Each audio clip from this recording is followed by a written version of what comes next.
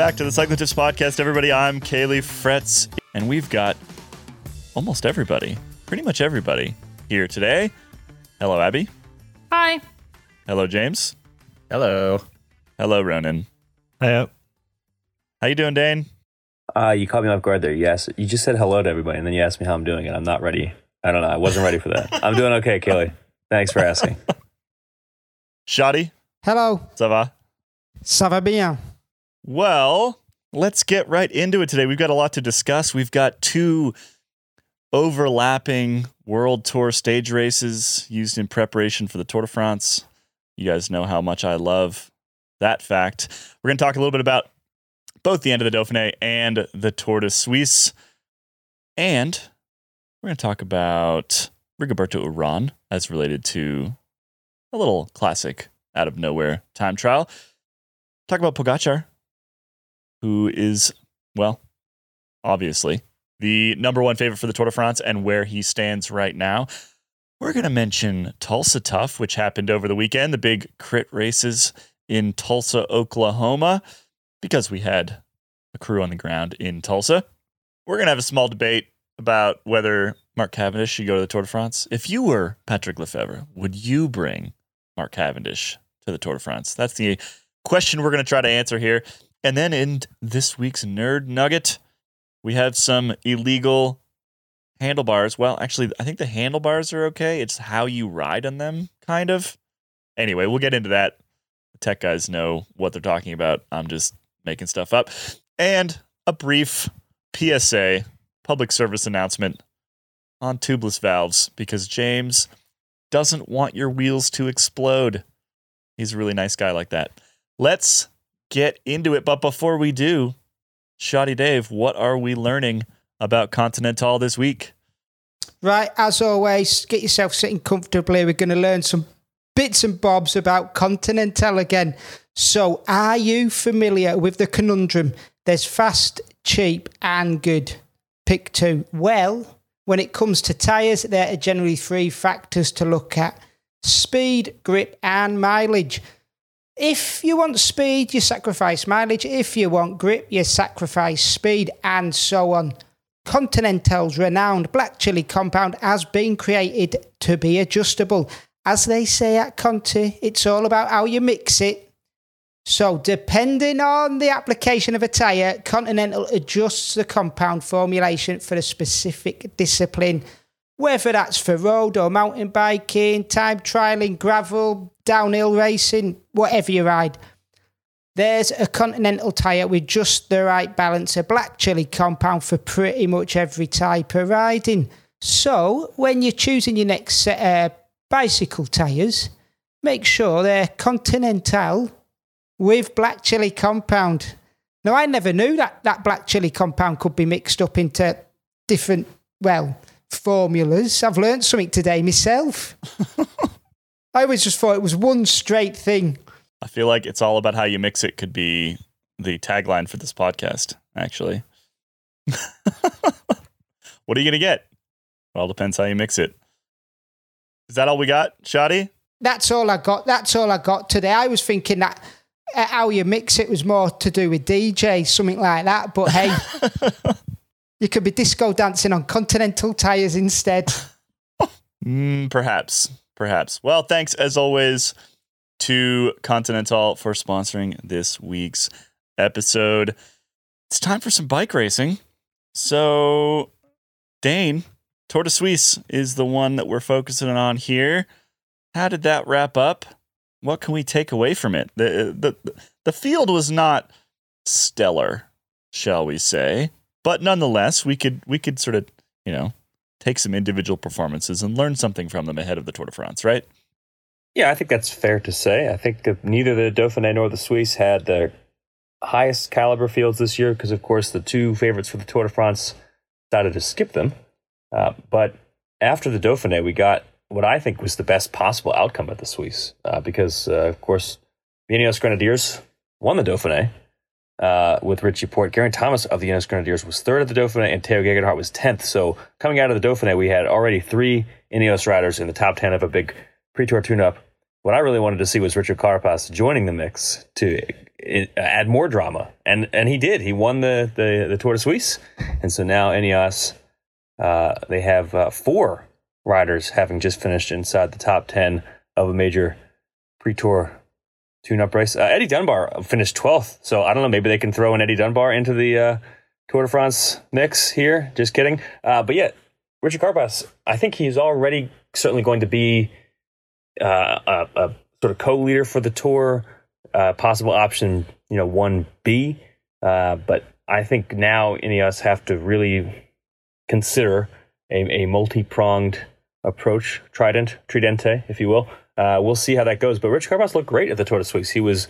He climbed very well. He rode the time trial well. He managed, I think, very well as the obvious favorite for the race. Going in, he was the favorite, and that's not an easy thing to do, to have all eyes on you. And he still won the race despite that.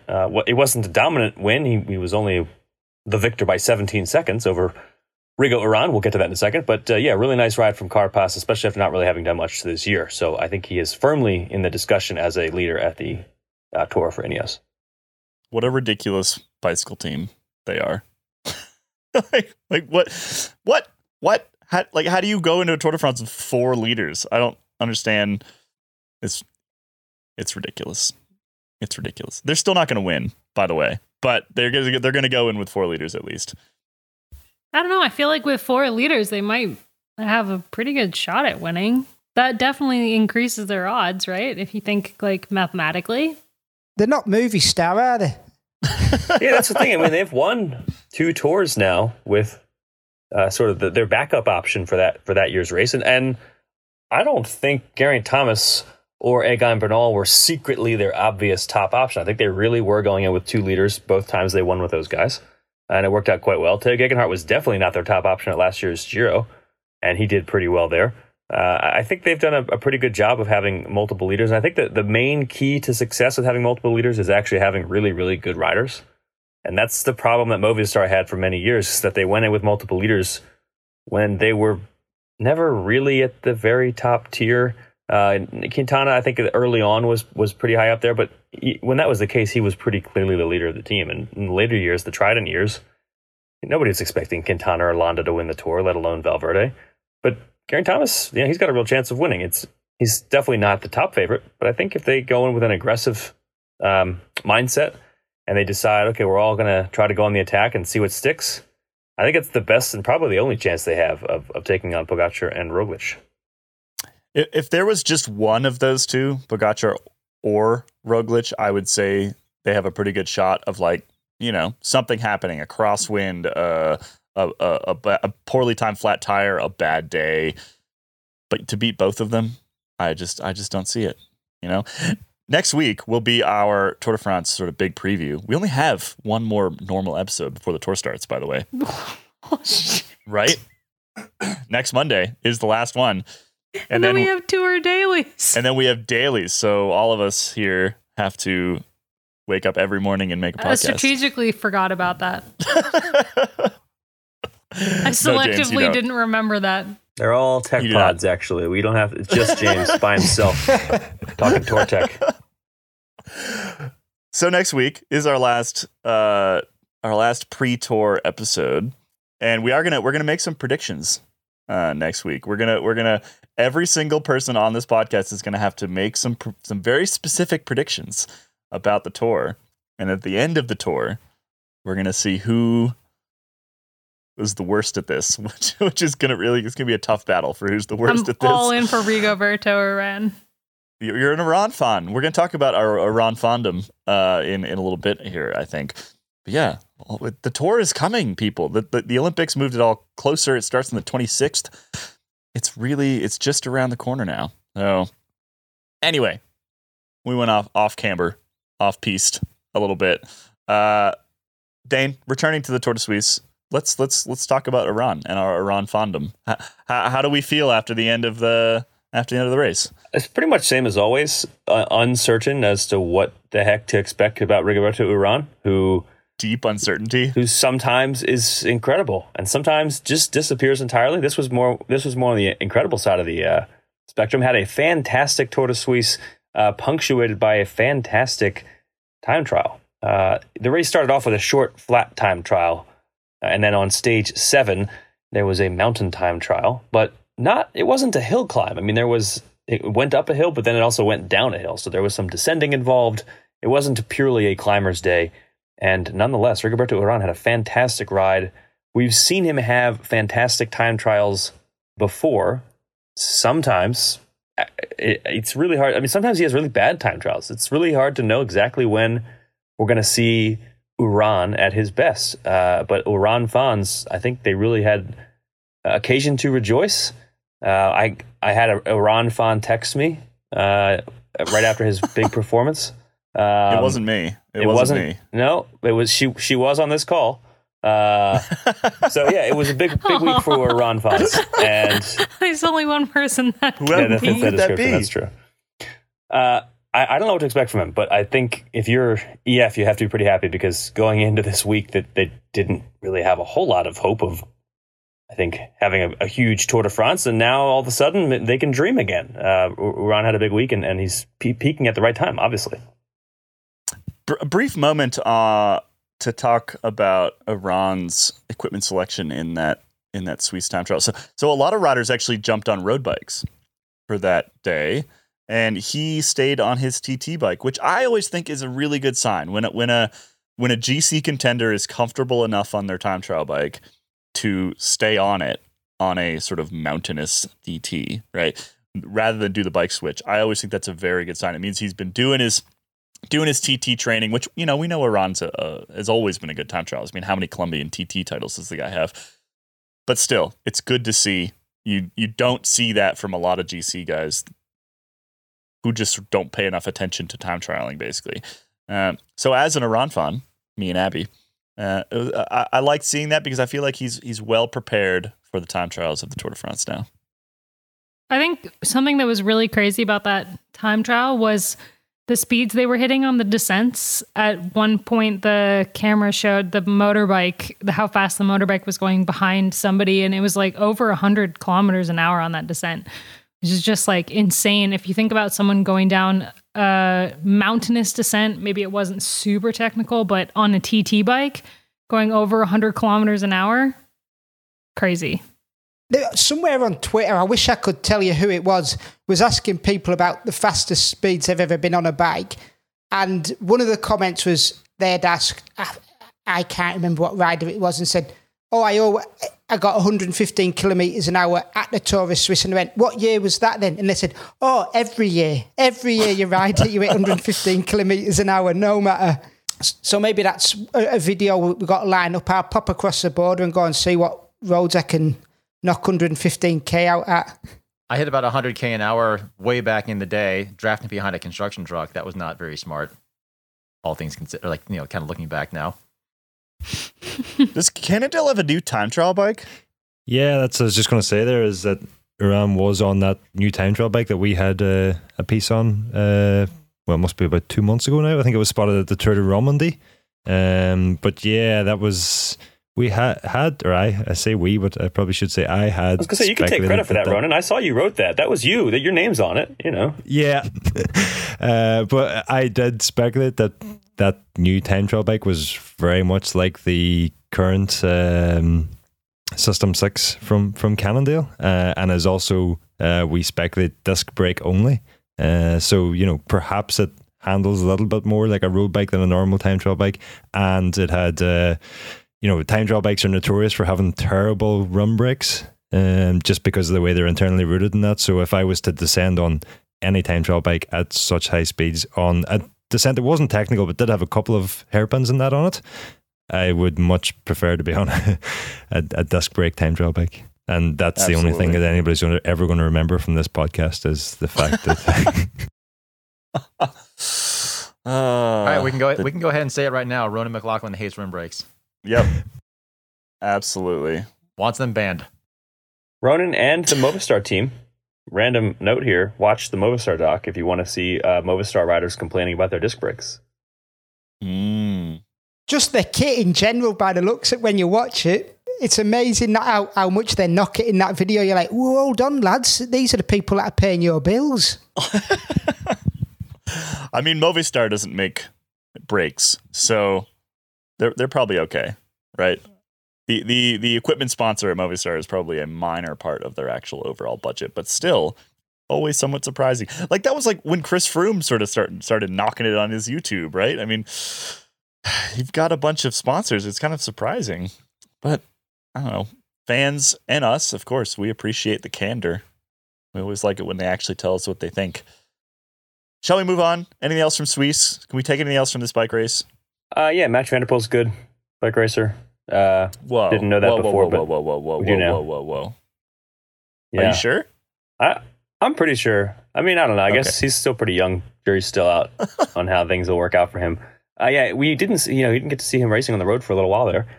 Came back at the Suisse, which had quite a few strong stage hunters. I mean, say what you will about the GC picture, but the stage hunting picture was a pretty impressive one. You had Van Der Poel, Alaphilippe, Michael Matthews, Mark Hershey was there as well. So and there were a lot of hilly stages for those riders to sort of ply their trade. And Van Der Poel won 2 of those stages, looked really good. Just had a really nice two stage victories there, and they were convincing wins. So I think if you're Van Der Poel, you got to be pretty pleased with the way things are going ahead of your tour from a stage hunting perspective. Yeah, Alaphilippe Mathieu Van Der Poel is good at bike racing. So there's that. He said, I mean, he was quite clear in the fact that he wants to win a stage of the Tour de France this year, right? That was an actual quote, I believe I saw. I mean, that seems like a reasonable thing for him to say. I'd also like that, but pretty sure I saw that. Yeah, pretty sure I saw that. I'm pretty sure if you're a bike racer lining up for a bike race, you want to win. True. But like, if I was racing the Tour de France, I probably wouldn't, to the press, say, yes, I'd like to win a stage of the Tour de France, because they would just laugh at me. Right? I don't know. There was definitely some guys in the 90s who didn't want to win because that would mean they would be tested afterwards. So not always the case. Also very true. Brief side note on Gino Mater, who keeps winning things as well. That segue was those two things were not related. I was returning to Tour de Suisse. I just realized what that sounded like. You caught my attention anyway. So speaking of the 90s, Gino Mater. No, I'm not drawing a connection there. I was literally just getting us back on track. You mean he was born in the 90s? Yeah. Yes, that's what I meant. Born in the 90s. Returning to the Tour de Suisse, and not a discussion of 1990s doper cyclists. Gino Mater keeps winning bike races. He's kind of the revelation of the last couple months, basically. I saw someone sort of post up like, oh, is he the new Mark Hershey? And they're not really the same type of rider. He's much more of a climber type, right? But it is always, I like seeing just young riders sort of pop out of nowhere like this, right? And all of a sudden find a really, really sort of strong run of form and make a name for themselves. I'd like to continue to see him do that, because I think riders like that are really important. The ones that just sort of like hit out and just go for it and win some and lose some. And they're the ones that keep bike racing interesting. So good on you, Gino Mater, I say. After the final stage, the guy who, chats with the riders after they've won and stuff, the like on the spot interviews. I mean, it's got to be hard to come up with a new question to ask every single rider when you interview them and kind of like get them to say something interesting. But the guy was like, said something about, is this your way of getting back at Mark Hershey, or your way of like leveling up to Mark Hershey? And poor Gino Mater was just like, we're not the same rider. Exactly. It was really, yeah. Like they're really, actually they're quite different. They win. I felt quite really bad stages. For all parties involved watching that interview take place. Yeah. Having asked some dumb questions at interviews before, it's easy to do. Yeah. Sometimes it just happens. Sometimes you're not expecting to talk to somebody, and all of a sudden you're like, oh, I don't have a question for you. But you stopped, and so now I have to put my microphone in front of you and try to get something out of you. So, how are the legs today? How was it? Pulled that one out before. All right, let's move on from the Tour de Suisse and its overlap with the Dauphiné. Okay.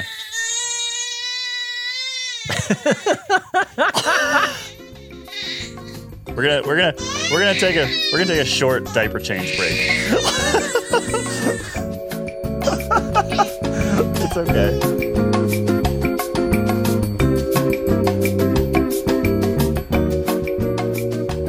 Let's move on to the form of the defending champion, Tadej Pogačar.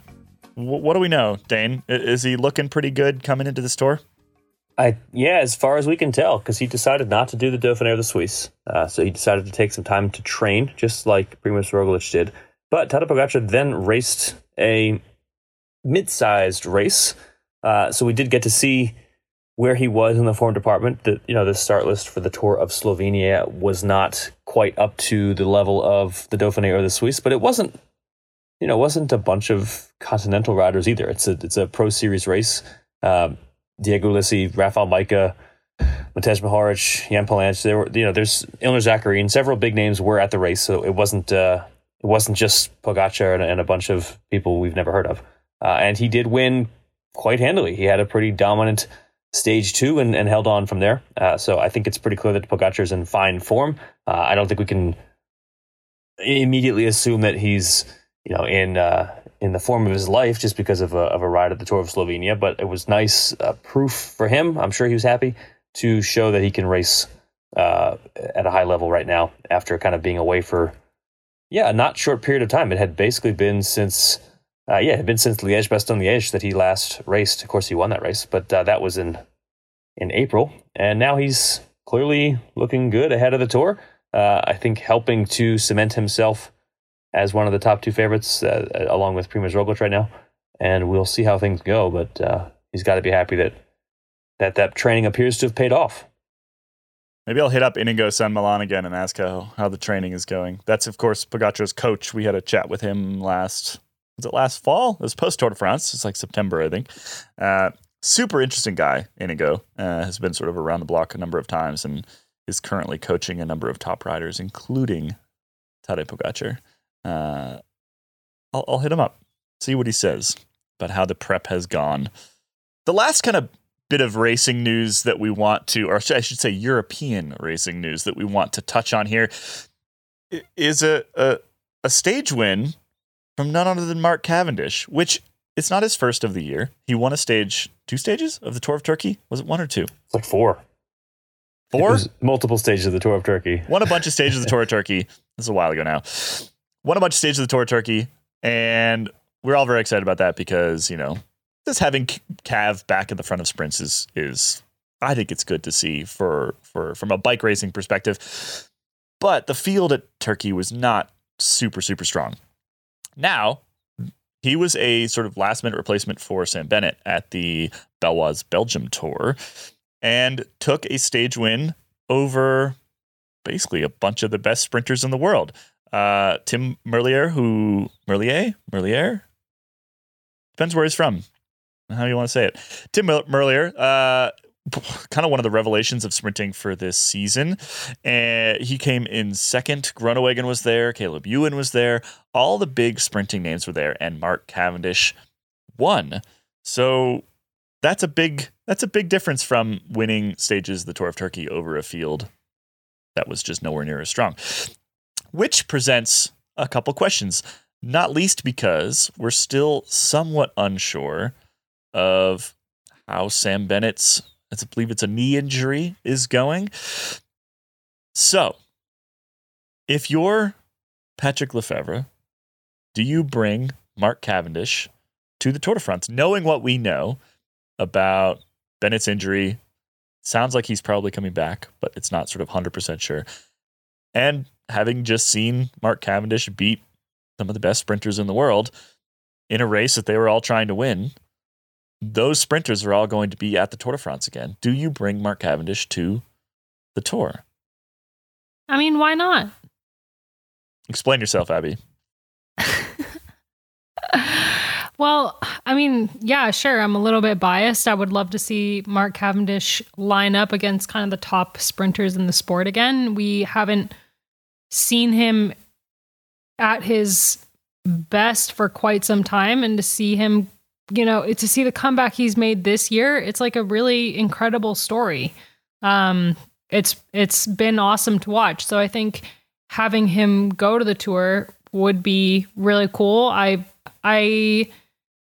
don't know. It is kind of a toss-up because I would really love to see Sam Bennett at the tour, but if he's injured and can't be there, then to Cav all the way, take him to the tour. Yeah, I think only if Bennett's not healthy enough to race and win, because if Bennett is there and healthy, I don't think you want the distraction of bringing Cav, because journalists will ask about it every single sprint, and that just will not help anything. If Bennett's not there, though, I think Lefevre has an incentive even outside of potentially winning, in that the flooring and window companies that pay the bills will be very pleased to be all over the news, because Cav will be all over the news every sprint for everything he does if they take him. So there is that.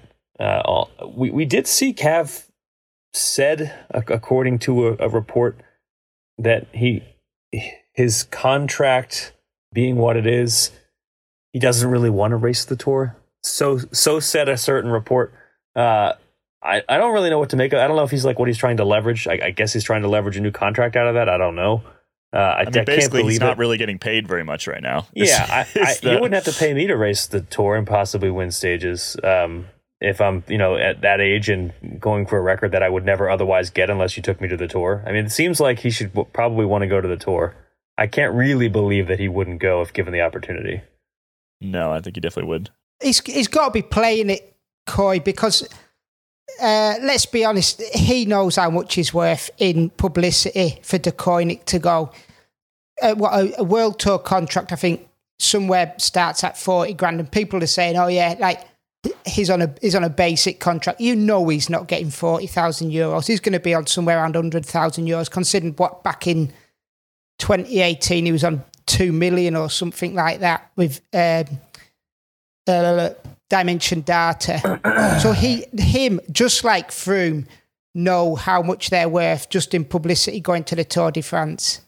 Can you imagine how much Cavendish would get paid if his contract was written sort of like old reruns of TV shows where you get paid for every time you're mentioned somewhere?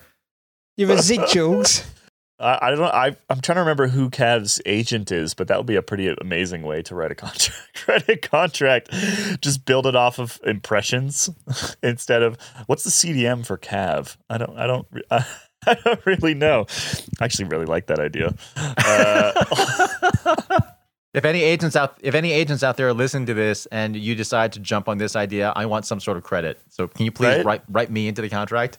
I mean, you basically, at that point, you're just turning him into a media entity, right? It's basically how we deal with advertisers, right? Is how much exposure are you going to get? Okay, well, you pay us for that exposure, and that's kind of the way that you could structure that contract. It'd be almost impossible to get real numbers out of, how many impressions is a Mark Cavendish Tour de France stage win. I mean, you could estimate, but you probably get just as many. If that's how you were paid, it really wouldn't incentivize winning bike races. It would incentivize him getting off his bike and throwing it at a UCI commissar, because that would be more impressions. It would incentivize illegal handle. Everybody would ride with illegal handlebars every day. Yes, exactly. Yeah. That's what it would incentivize. All right, so I've changed my mind. It's a terrible idea. It's not going to work. Nonetheless, it would be really interesting to try to figure that out. But let's be honest, the Tour is just a big publicity showcase for sponsors, because like I say, there's some sponsors, some teams have it written in, or sponsors have it written into the team's contract that if we do not go to the Tour de France, you get this amount in sponsorship. If you do go to the Tour, you get this amount in sponsorship. So why Cav can't do the same as well, or even have race bonuses, right? I'm on the current contract. If I go to the Tour de France, I get extra X amount for a win, that amount for a third place. You never know. Plus, I'd love to see him go, even if Sam is there, because let's be honest, we haven't seen it. It would be a really interesting lead out. They they seem to work all right at Scheldeprijs early on in the year. Plus, we've not seen like a monstrous lead out train since the Seiko days. Like but are they actually going to do that? Because like they're going to bring Alaphilippe, and are they actually? I think they're too split already. That's the problem. If I'm Patrick Lefevre, let's assume that Sam Bennett is somewhat healthy. I don't think you could bring him because one, like Dane said, a lot of distraction. Two, they're 8-man teams now. There's just not enough. There's not enough room in that team for two sprinters, unless Cad's going to literally pull lead out duty the entire month. And I'm not sure how good at that he would be. I mean, like you said, they work pretty well at Scheldeprijs, but he's not very big. And so just as sort of like from a physics perspective, he just doesn't create a whole lot of draft for a guy like Sam Bennett, who's probably like 5-6 inches taller than him. I was going to use Scheldeprijs as an example why you can't take both riders, because I thought, unless I'm remembering it wrong, I thought it went pretty disastrously. They got like first and third. No, they were second and third, I think. Was it? Or second? All right, fair enough then. That's not so good. No. And, Cavendish is at the point now where he is, so fast in the sprint that we just seen. We know that's not the kind of rider you need to be for a lead out. But just back to that point you'd made there, David, just about the win bonuses that Cavendish may or is most likely on, which I believe is a big part of his contract this year, is bonuses for winning, and perhaps that's what he meant by the contract not being suited to him riding the Tour, and that if he goes to the Tour, I'm guessing nobody on that team really expected him to be going to the Tour this year, with Sam Bennett being current green jersey or defending green jersey champion. They probably don't have a clause or a win bonus built into the contract specifically for Tour stages, whereas if he goes to, I don't know, Tour of Austria or something that's on at the same time, maybe he perhaps has huge bonuses he can earn in Austria, and maybe that's why he's hinting at the contract issue as well. Sneaky. As for the publicity thing, I might be going down completely the wrong track here, but I'm going to go with sunglasses here. Now, stick with me, right? Cav seems to be the only rider sticking with them Oakley Kato sunglasses at the moment. I've seen a lot of them. No, there's not that many. A lot of them, if you do check, there's a lot of riders who've already gone, right, enough of these, I'm not wearing them. And you've got to think, right, well, I wonder if he's getting a good bit of money out of Oakley, because he's a face, he's a name. If he's wearing them, other people are going to be wanting to wear them. And you think, well, Oakley know they're going to get publicity out of him, to the point where many years ago, not that many years ago, it was a toss-up between him and Sagan for an Oakley contract, and Sagan weren't getting the money he wanted out of Oakley, so they went with Cav instead, or so the story goes. So you've got to say, is Cav is clearly still a massive draw for sponsors if you just go down the sunglasses route. Cav's been wearing the Oakley sunglasses though since like the HTC High Road days. He's been in Oakley since like the beginning of his career.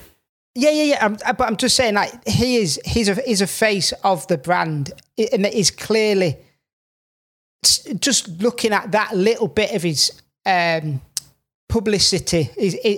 He's clearly still a massive draw for sponsors. He's clearly still somebody who it matters for sponsors to see him in their kit, using their equipment. So it's like you fold that out for the Tour de France, and he's going to draw massive publicity if he gets to the Tour de France.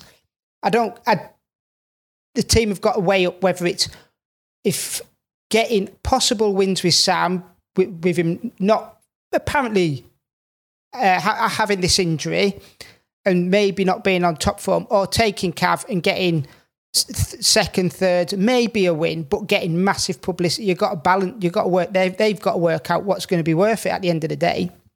Is that inter-team rivalry going to be worth the publicity? All right. Too many cooks in the kitchen, 100%. I think we're all pretty much in agreement here. That said, I think it'd be cool to see him there. He's 4 wins off Eddie Merckx's record? Seriously doubt that he would get 4 Tour de France stage wins this year, but you never know. It'd be an interesting narrative for the race, that's for sure. Before we wrap up racing news today, quick note about Tulsa Tough over the weekend. Some of you might have seen the little love letter I wrote to Crit Racing last week, and the fact that we're going to be covering sort of the American crit scene a bit more than we have in the past. This is something I'm kind of just personally quite passionate about, because this is the scene that I grew up racing in, really, including Tulsa Tough a number of times. And it was just fantastic racing over the weekend. And we don't need to sort of go through the results and whatever else, because, well, frankly, they're pretty easy to sum up, which is that Legion of Los Angeles won almost everything. I think they didn't take the men's 1-2 one day, but they took all of the pro races for the entire weekend.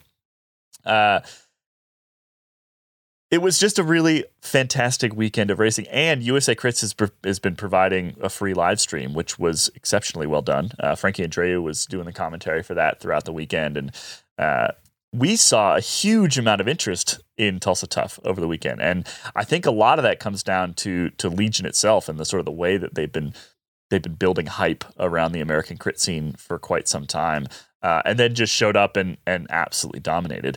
There's also sort of a bit of a historical aspect, sort of basically, as Justin put on his Instagram account, it's a black-owned pro cycling team, of which he called it the world's only. I'm actually not completely confident in that. I believe that there's some Conti teams in Africa that may be black-owned, but regardless, it is a super high-profile pro cycling team owned by and founded by black riders in a city which almost exactly 100 years ago saw one of the worst race massacres in American history.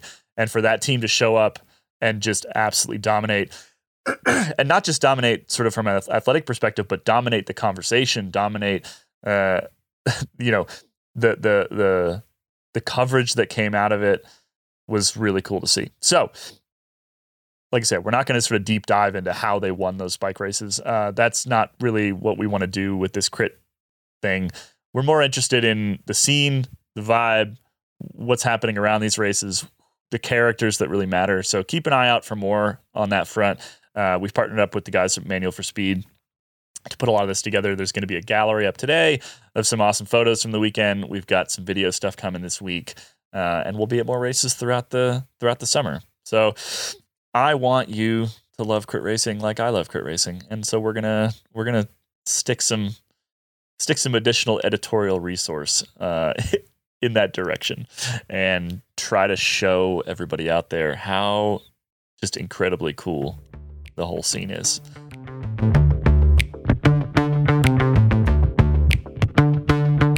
Brief interlude here. After we recorded this week's episode, I actually ended up getting Justin Williams on the phone. Justin, of course, the founder and owner of Legion of Los Angeles. And we thought we'd just drop that conversation in here today. A brief bit of context. There's a question at the end of this interview about a maneuver from the second night of Tulsa Tough, in which basically Justin was, I think, fourth wheel or fifth wheel, and he kind of half sat up with about two corners to go or so. And as a result, his team basically just rode away with the victory, and he actually ended up sprinting for fourth himself. There's been a bunch of chatter online as to whether this was a purposeful sit-up. They call it the Saturn sit-up, based on, well, when Saturn, this is 20 years ago, 15, 20 years ago, used to do something kind of similar when they were super dominant in the crit scene. Well, I put the question to him, so you'll hear that answer later in the interview. Enjoy. Like I said, when I first got on, that was a pretty incredible display, and it kind of felt a bit like a culmination of what you guys have been building over the last, a while now, but really over the last year and a half, right? Yeah. So what are your feelings coming out of it? I mean, you've had a night to sleep on it now. You woke up this morning. What are you feeling right now? Yeah, man, just incredibly proud and overwhelmed with kind of just, I don't know, man. I think that there's not a ton of times in your life you can dream of something and then watch it come to fruition in such a massive way in front of on such a massive stage, right? And like, I don't know, I just feel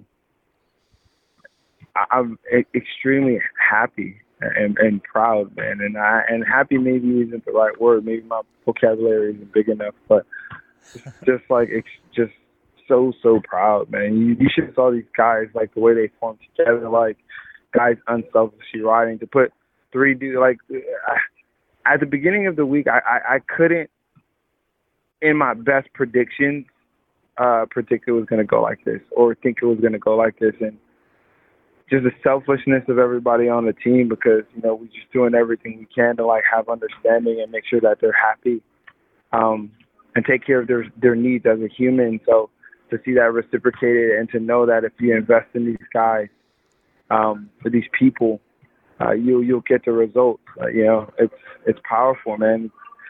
I struggled my way through cycling, and I've you know, gone through a lot of emotional battles, back and forth about if I wanted to stay in the sport, and if I did stay in the sport, what I needed to change, and to be able to kind of take the reins and just make it happen. It's incredible, man. I come from South Central LA, where, you know, like, there's not a lot of hope to do anything beyond, you know, work for someone, or be a rapper, or, you know, or athlete. And so, you know, while this is connected to being an athlete, you know, owning a team, running a team, and watching this happen has been amazing. What did it mean specifically that you guys were in Tulsa? You know, you had the Greenwood patches on your sleeves. What did that mean to the whole team and to you? I mean, it was incredibly powerful to us to be able to, you know, dedicate the night one win to Greenwood and to Black excellence. You know, growing up, I didn't have a ton of examples of, you know, really amazing business people, you know, and I always knew I wanted to be an entrepreneur. I had worked a couple of jobs, and I know I didn't want to work for anybody. And being in Tulsa and understanding that there was a thriving community of capable people that were making their way and building something incredibly beautiful. To come back with that same, you know, spirit in our hearts to do something like that in cycling, man, it was incredible to pay. I don't know if the word is tribute or homage, but like to just really, you know, go put our heart into something and to shine a light on, you know, this incredible tragedy, but at the same time, this story of Black excellence and success. I want to talk a little bit about the business side. I mean, you've built this thing now, right? And not only did you have sort of athletic excellence this weekend, but it's sort of changing the sport. I mean, I'm watching from the outside, and I'm watching like our own analytics and things like that. And all of a sudden this surge in interest in a race that last year, I don't think I could have gotten anybody interested in. And you guys you're behind that. Like, you're a big part of that. And I'm also watching you sort of build this backroom staff that makes it seem to me like you've got pretty big ambitions. And you've talked a little bit about this before, but like, does this still feel like a step for you? Is this just the beginning, or how do you view where you are right now and sort of the you know, the span of where you want to take Legion and where you've already been?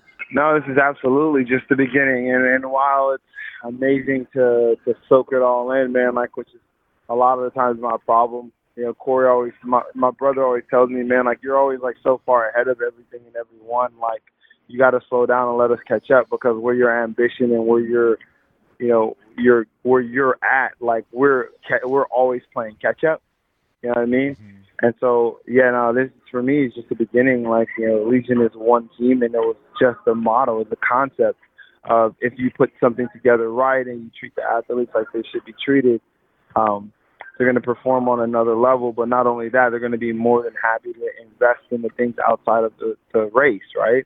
You're going to be happy to invest in going on a Greenwood tour and learning about the history of the area. They're going to be happy to do school visits. They're going to be happy to do Q&A because they know that they're taken care of.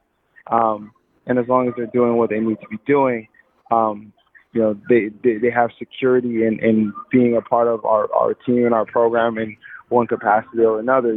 It's more than everybody's not going to be the best bike racers, and as we continue to develop better bike racers, like so the goal should be to leave the jersey better than you found it, and I think that we have a lot of buy-in from the people on our team for that, right? Like that's where they're headed. So, I mean, the business side of it is to grow the right people on the team and basically develop them to be leaders so that when we expand, we can put them in positions to continue to be successful during and after their careers. Where are you in a couple of years? I mean, you just said that Corey always thinks that your head's a couple years ahead of wherever you're standing right now. So where's Legion going? Yeah, I mean, like, what's the goal? without saying too much, it's to create, multiple sustainable platforms within the sport of cycling, and to it's kind of always been the same, to uplift the sport and redefine what it looks like to be successful in American bike racing, specifically in American criterium racing, and to develop that platform to be something that draws massive crowds and it becomes something that it has this incredible value to it, and making sure that as that value grows, that the people that are participating in it, the athletes, from the beginning get a cut of that. You know what I mean? And that's something that we see in all sport, like athletes fighting for a fair share of the profits. Like we want to build that into what we're doing from the absolute beginning.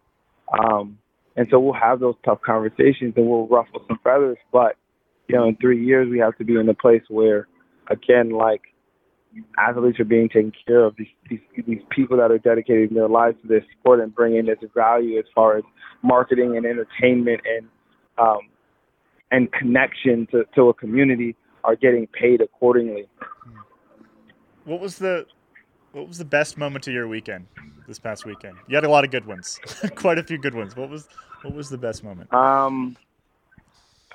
There's two. The best moment, the first one was watching Skylar and Kendall's energy like bounce off of each other as they met after the finish of night one.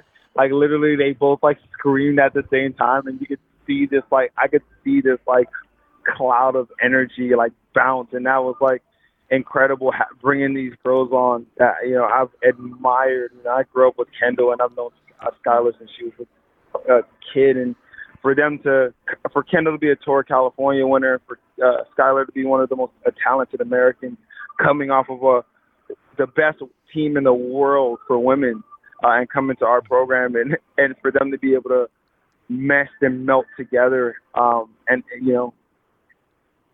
to win like that, with the help of Julian, our Mexican rider, who was also on Major Motion. Kendall was on Major Motion growing up, which is our junior team, and Julian, the Mexican rider who guest rode for us, was also on Major Motion.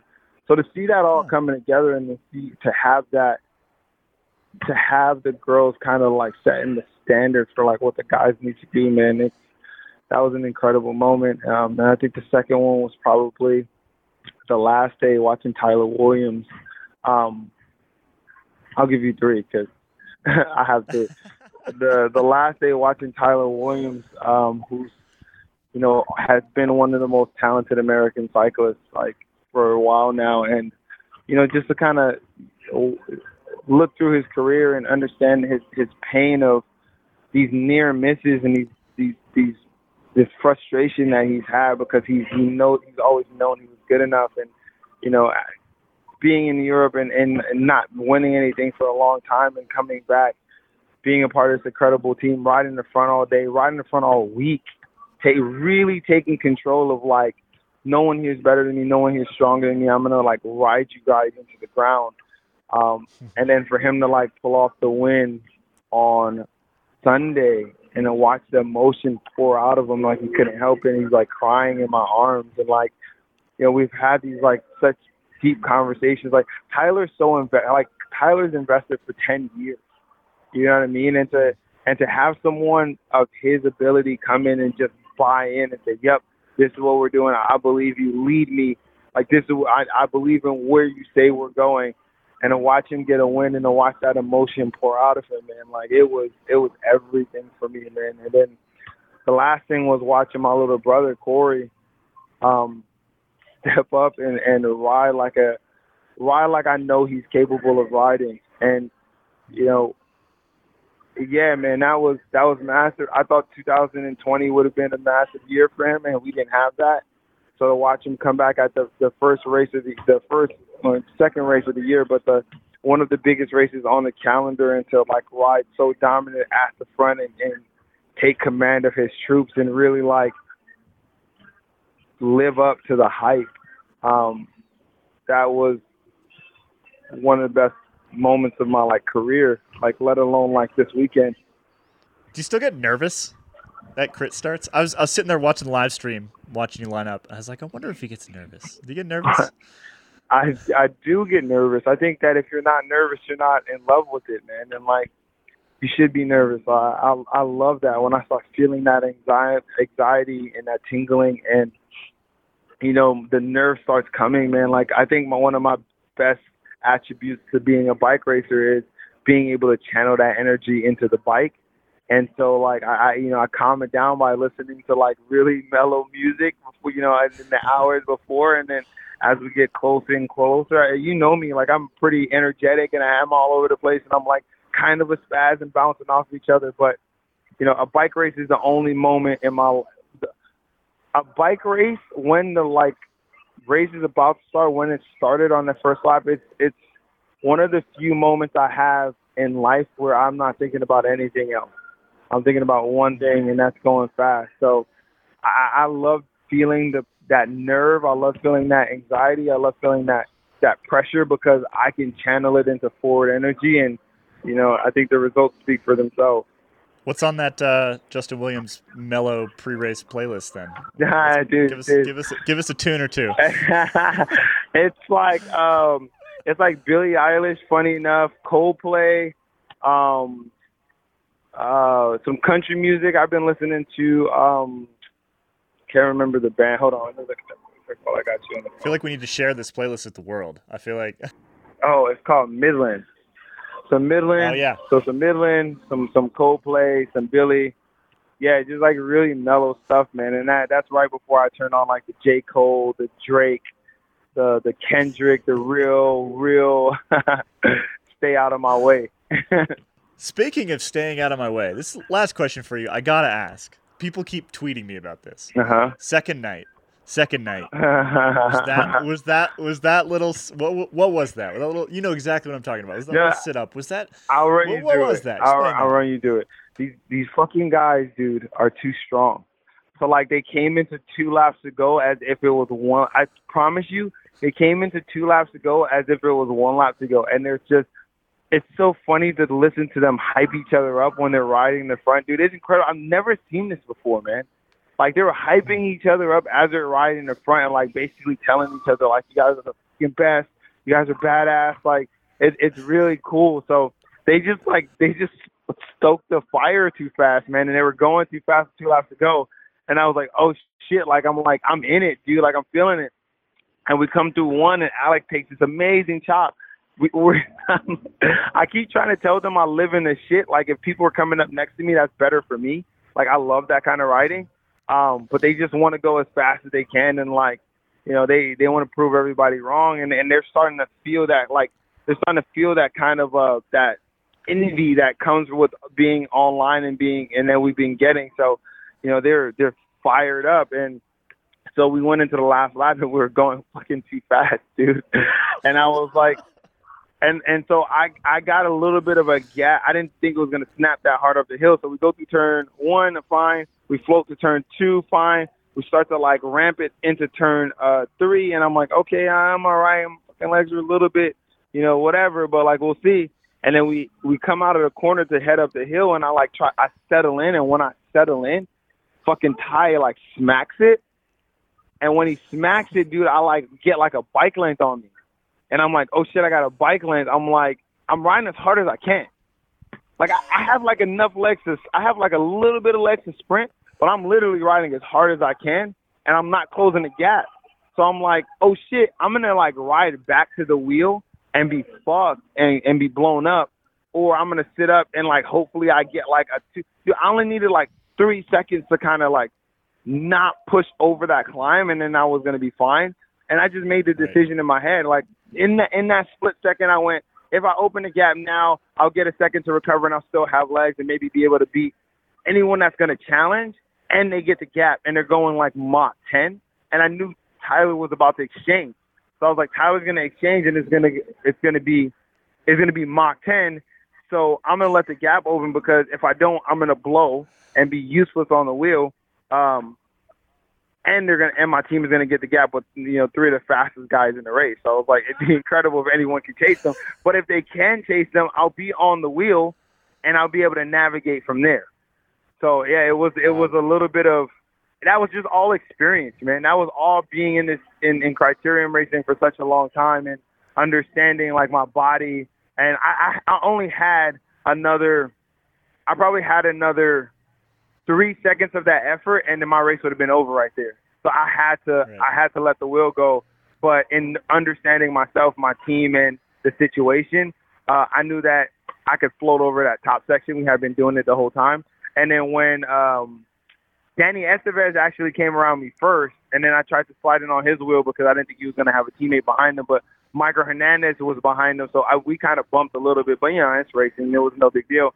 I let him through. And then he went in front of Danny, but at that point it was fucking too late. And Danny didn't jump into the corner, so I basically just sat next to him on the inside into the corner. That boxed him out, so he has to now wait until he gets behind me right in the draft, because you can't go to the right. And then I just opened up my sprint into Hernandez's draft, and that was it, man. It was all experience. You know what I love? I just love that when I ask that question, I could just hear the excitement in your voice as you talk through it. Like, it just, like, you get so stoked talking through it. I just absolutely love it. Oh, man. All right, well, I'll take your word for it. It wasn't a purposeful sit up. I mean, no. I mean, like, there was intent to it. No, for sure there was intent to it, but it was all based off of necessity. It was based off of me getting blown out. Again, like, we're still working on that lead out. So like, when they lead it out for me, it's going to be different than when they lead it out for Corey. And when they lead it out for Corey, that's what it's going to look like. And I'm just not there yet. Usually when we get to Tulsa, we probably have like 25 to 30 races in our legs. And this year we had like maybe 8. So I'm just missing a little bit of that top end. And that's all that was. Like, I just needed that second to compose myself and then float over the top. It gave me like, and that was probably like 8 seconds recovery. And like, as a sprinter, that's all you need to give another like go. All right, I'll inform the people of Twitter. Set the record straight. Do it. Do it. All right, man. That's I'll let you get back to the party here. I really appreciate you making some time, and we'll catch up with you after the next couple races. All right, sounds good, dude.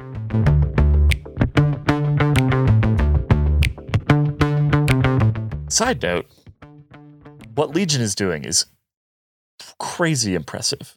I was messaging with sort of a long time guy who's been in the crit scene for a long time. He's an announcer, and he said something to the effect of Legion has made turned crits from sort of like the weird cousin to like a real sibling of other types of racing, and I totally agree. They've made crit racing cool again, and we can see it.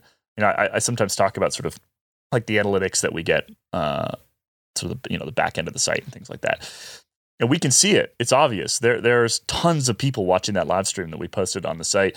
There has just been a massive amount of interest on social media. There's one of the biggest stories in the entire weekend was the one that we put up about Legion winning a number of these races. That wouldn't have happened even a year ago. And I think a lot of it comes down to that team and what they're building. I also think it's particularly interesting from a sort of business of cycling perspective, right? This is a team, yes, they have big sponsors. They've got Zwift and Rapha and Specialized and a bunch of others. But the team name is Legion.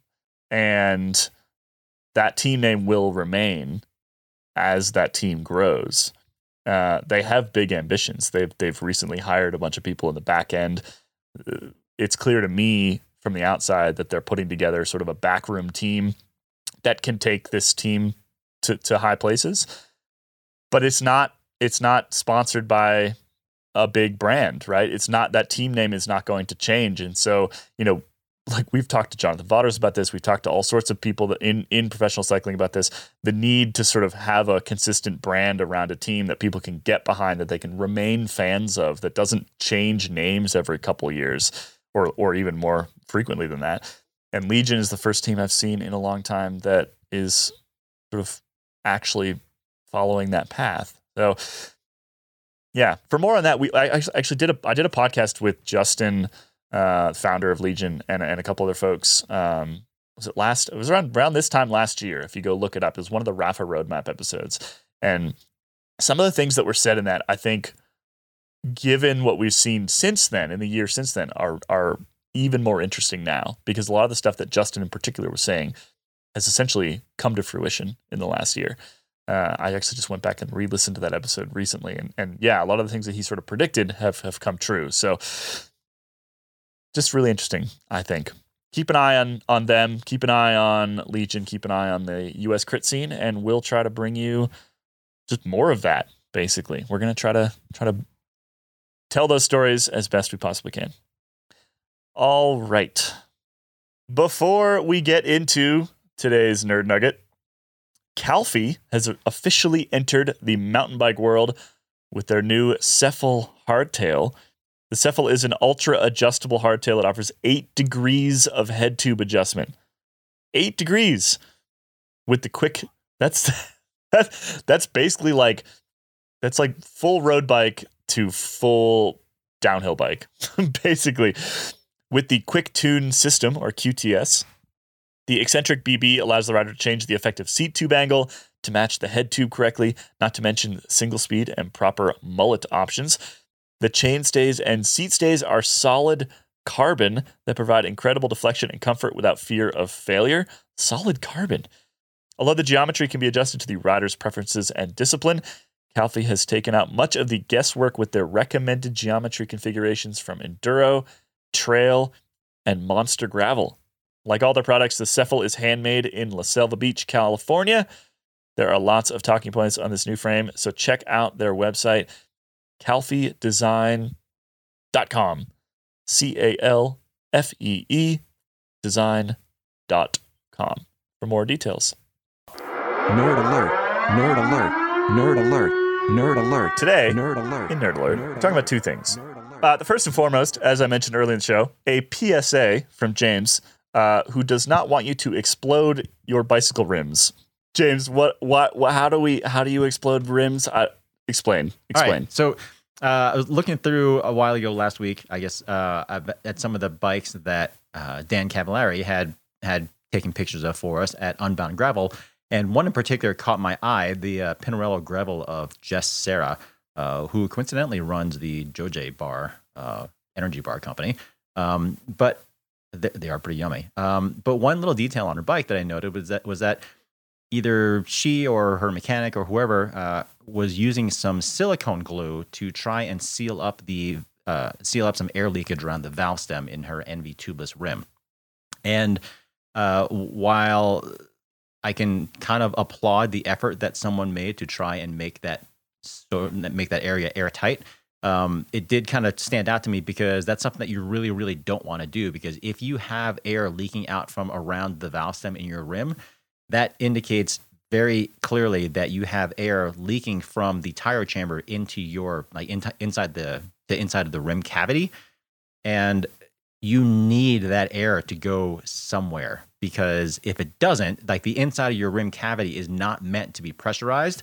And I actually reached out to Envy about this. They in fact make a specific tubeless valve nut with little extra channels machined into it so that air can more readily escape, because Envy says that there is a risk of your carbon rim delaminating if the inside of it gets pressurized because you have a leak in your tubeless valve tape or something like that.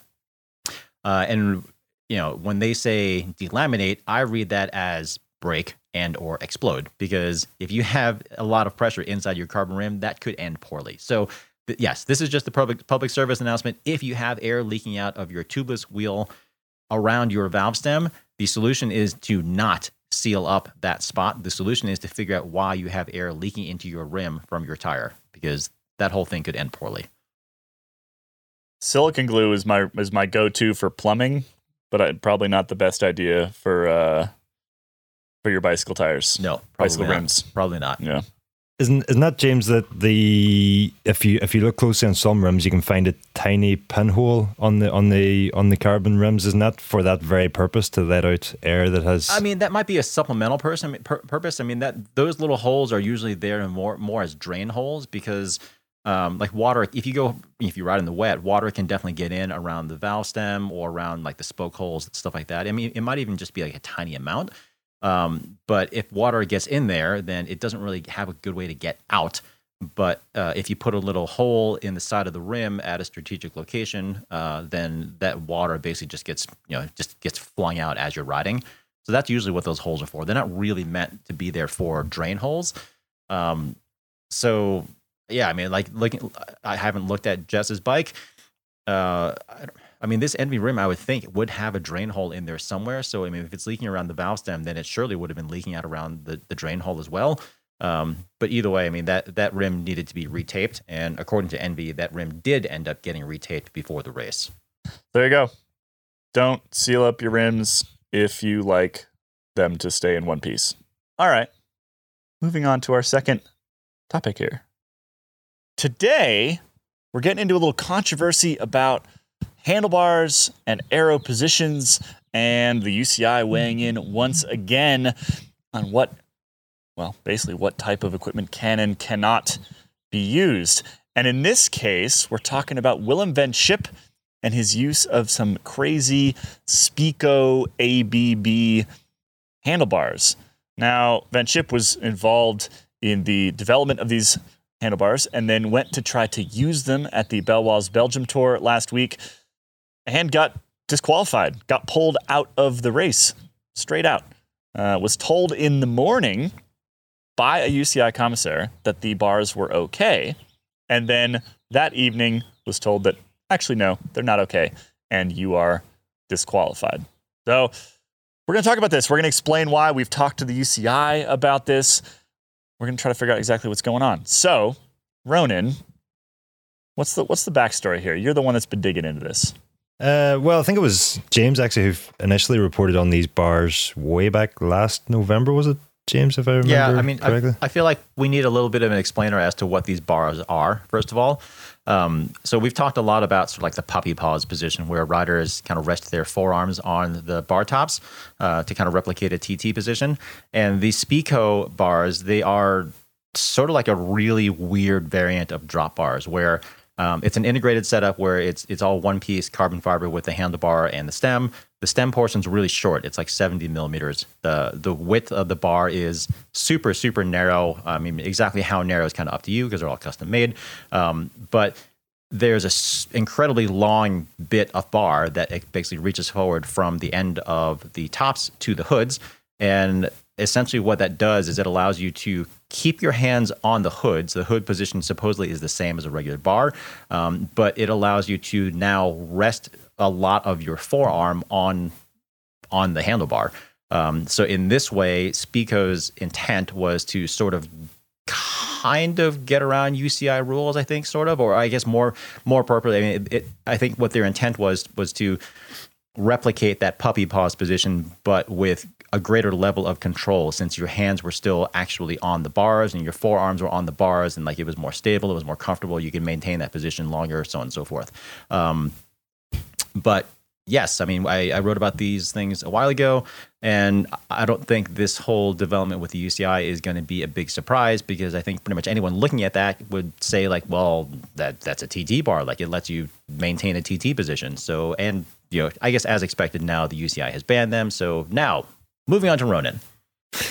Yeah, and I guess, you know, as we had just sort of mentioned numerous times on the podcast here, was that we thought since the new rules came in on the puppy paws position, or the invisible air bars position back in March of this year, that you know, while we had looked at some other very narrow bars and sort of questioned could they be banned by the UCI or something, the ABB bars sort of struck us as yeah, these are going to be banned immediately because they're in direct contravening the regulation on draping your forearms on the handlebars, which is what Van Skip fell foul of in stage 3 of the Belgium Tour just last week, and he then ended up getting disqualified from the race. Now, since then, we've seen a bit of a war of words unfold, and that the team came out first of all immediately after the disqualification was announced and said that they had been given the green light by the UCI commissaire on the race to use these spars in advance of stage 3. And then we had the UCI release a statement over the weekend saying, well, actually, in fact, we looked at these bars earlier this year. We informed the manufacturer Spico, who has, the writer in question here has worked closely with Spico in designing these bars. And the UCI are saying, well, we informed Spico that these bars are in their current design are outside of the UCI regulations and are not permitted for use in UCI regulated events. And further to that, they actually used a picture of Jan Willem van Schip using the Spico bars in question for a presentation that the UCI made to all UCI road teams back in March as a sort of explainer for how the new rule on the forearm position was to be interpreted. So, although we didn't get a roll call of who was at that meeting or anything, the UCI did say all road teams. So we have to assume that the Beat Cycling, who are, Jan Willem van Schip's team, were either present at or given the presentation to mull over, and they would have seen their at least. Yeah, or were invited at least, yeah. And if they did get a copy of the presentation, would have seen their writer in the presentation with the clearly depicted as a position that is not permitted. So I have to say I'm with the UCI on this one. I think plenty of warning was given in advance. Everybody understands the spirit of the new regulation outlawing the puppy paws position. I do think these bars were in design for a long time before this new regulation was brought in this year, and perhaps Spico were working towards a safer variation of that puppy paws position. But unfortunately for them now, it is pretty for once it is actually pretty clear here. The rule clearly states your forearms may not rest on the handlebars, or some variation of that wording, and that is very clearly what Jan Willem van Schip was doing in the Baloise Belgium Tour last week. Right. I mean, I think it's safe to say that when the official UCI presentation on this specific rule includes a picture of said rider on said bike with said handlebars with a big red X through the whole thing, is pretty clear indication that is not allowed.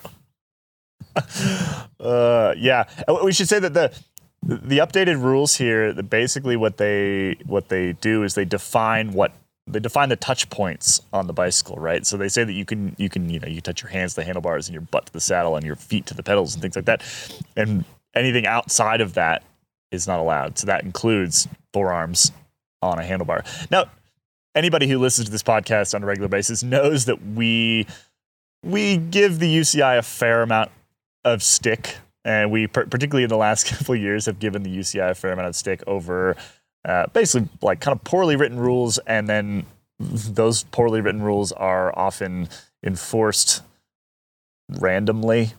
Sort of just like random commissars decide that, suddenly this thing matters. And like I said, we've given the UCI a fair amount of stick for this over the past. I think that the consensus in this group here, after going back and forth and speaking with the UCI, looking at what Beat and what Jan Willem are saying, I think we all pretty much fall on the UCI side on this one, which is unusual for us, but it just seems to be the reality, right? I mean, there was enough clarity around the situation that I think any reasonable person would have been like, you can't run those bars. Well, I can see how they could be a little bit confused and or irritated if they got an okay from a commissaire on site the day previous. But ultimately, I mean, the commissaires are only supposed to be basically local representatives, enforcing UCI rules. I mean, if they make a mistake, in enforcing those rules, that's one thing. But the rules still are the rules. I mean, they are written, they are available to look at and check with and that sort of thing. So, I mean, the commissary can say one thing, but ultimately the UCI still has ultimate authority to make that ruling. So, I mean, that commissary very well could have made a mistake the day before, but I mean, that's too bad. I mean, Beat Cycling, I guess, unfortunately, still needed to be aware of the rules themselves as well. I kind of wonder, you know, why did they go for clarification in the morning of that stage? Jan Willem van Schip is, you know, he is well known for his attention to the aerodynamics in cycling, and I'm sure he was well aware of the forearm ruling and the sort of the intended use for these bars. There's no getting away from the fact that the intention is to rest your forearms on this extended horizontal section of I don't the know. handlebar. It was a bottle holder. But you know, you don't have riders going to commissaires in the morning and asking, is a frame okay because it's got a top tube on it that you could sit on when taking the super tuck position. You know, we all know there's a top tube there. You can sit on it, but it's against the rules, so you don't. And it's the same with these bars. The bars, it was initially suggested that the bars were okay. It was the use of them that was the problem. But the UCI have very clearly sort of in their statement said that, well, you know, we informed Speco these bars are not permitted in races, and it's because the intention is to use them in the way that Van Schip very clearly did. And so yeah, it just seems, you know, slightly odd to me that a rider and a team who have taken so much attention to detail when it comes to, you know, narrow. Jan Willem van Schip was one of the first riders to ride these super narrow handlebars, and pays a lot of attention to the aerodynamic aspect of his setup and his racing. So it seems odd that they weren't fully aware of the regulations before stage 3, and you know, then went to the commissaire for approval that morning. But still, if a commissaire on site gives you approval, that's a bit of an extenuating circumstance here, right? Like, yes, maybe they effectively knew that they were illegal, but they did get approval. To me, the one thing that I don't really like about this is the fact that he was chucked out of the race, right? I mean, it seems like a pretty easy solution. He's already done it. It's not, you know, the safety issue or whatever the issue that the UCI has with this. It didn't have any negative impact, right? It didn't cause a crash or anything like that. Fine him, tell him to put new handlebars on for tomorrow, and let him start again. That I think is a little bit, that one doesn't sit well with me when it was fundamentally, I mean, that's an internal communication error, right? With between the commissar and sort of the UCI headquarters and the technical coordinators and things like that at the UCI. Yes, maybe Beat Cycling and Jan Willem were kind of taking advantage of that little communication error, but it still happened. He still got approval, and I think that there was probably a better way to handle the outcome of this than what initially happened, which was a straight disqualification. Right. So in other words, we are all in agreement for the most part with the UCI, but we're still finding a way to rip on the UCI a little bit. A little bit. Also, side note. These super narrow handlebars, like the 32 mil or whatever he's been running throughout much of the season. I feel like if I rode up next to somebody on those in a peloton, I would immediately try to put them behind me because they look slightly terrifying and extremely sketchy. And if I was just, the pro peloton, it's a bunch of colleagues, right? You're talking about a bunch of people they work together. This is their profession. If I saw you riding sketchy, super narrow handlebars, I would want you nowhere near me. And I would be actually a little bit annoyed that you did that, putting essentially my safety at risk. This sort of a totally separate topic, but I don't know. There was a very strong reaction from some riders in the peloton on Twitter, just basically calling out the UCI before Jan Willem van Schip was disqualified. There was a strong reaction on Twitter from riders calling out the UCI on how can you permit handlebars like this to be used in the peloton. It's clearly unsafe in their opinion, I guess. I haven't tried them myself, so I can't actually comment. I mean, they have to be. Have you ever tried to do any like sort of technical coordinating or cornering with your hands basically on the middle of your tops, right? I mean, that's how wide That's how wide his bars are. There's no way that it's as safe as a full-sized handlebar. I do have a set of 32 centimeter handlebars here. I'm waiting for, despite, we mentioned earlier, I have 14 bikes here. I don't have a bike that I can get a 32 centimeter handlebar onto.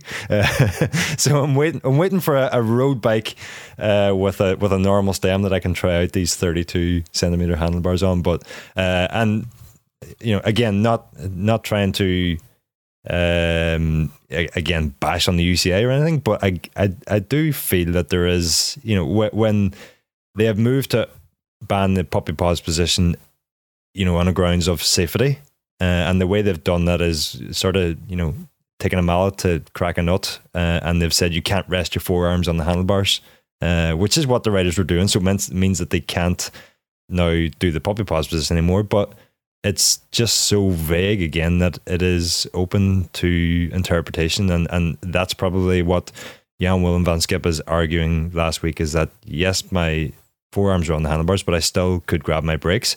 And the other question is, well, how much of your forearm has to be on the handlebars before you are deemed disqualifiable, if that's a word? But there is riders riding in what's called the aero hoods position, where your hands are entirely on the brake levers, but a small portion of your forearm is on the handlebars also. And are we going to see riders getting disqualified for that, even though that it's a position that all riders at some point have adopted? So it's I suppose the flip side of that is that you have some sort of regulations that are have exact millimeter lengths of handlebars that you can have and how much forearm can be shown, and we probably don't want that either because it's sort of overly descriptive. But yeah, I do think it's another interpretation of the rules, and that's going to lead to riders continually trying to find loopholes, as we've seen so many times before, and then the UCI sort of comes out of it again with egg in their face, because as we heard last week, the commissaire gave us the green light to use them, and then a few hours after the stage, the UCI headquarters are saying, well, no, you can't use them, you're banned. And regardless of whether that's right or wrong, it does look bad for the UCI again that they're effectively contradicting each other. Yeah. I just come back to if you have fellow pros complaining about your handlebars because they think that they're unsafe, it's a matter of respect for the people that in the peloton with you to just not run them. Well, and we talk a lot about regulations and controversial topics and stuff like that, and I feel like this is another one of those things where it just doesn't pass the sniff test, right? Like it regardless of what the actual specifics are, like millimeter measurements and that sort of thing. It seems intuitive to us, at least, that these bars would be in violation of that UCI rule of not being able to rest your forearms on the handlebar. And I don't know, I'm still curious to try them. I'm just been so intrigued by them. I really want to say it. But Ronan, I think you'd probably be a better candidate for these than me. So I'll put that out there. But yeah, it does seem pretty obvious that these are not going to be legalized ever.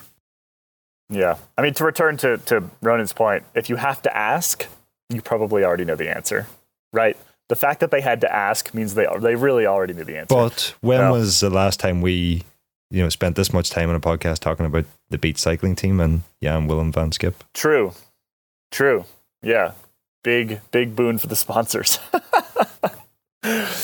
All right, everybody, I think it's time to wrap up for today. Let us know what you think of those crazy handlebars in the comment section on the site where we post the podcast, or, hit us up on Twitter at Cycling Tips, and we'll maybe respond. Our social media editor will see it and probably send it to us. We'll figure it out. So that's a good way to do it. Mikey will do that. And if you're a Velo Club member, which all of you should be, every single one of you out there should be a Velo Club member by now, hit us up on Slack. We'll chat about these crazy handlebars. All right. That is it for today. Thanks, everybody. We'll be back. It's Tour Week next week. Let's do it. Bye-bye. Bye-bye.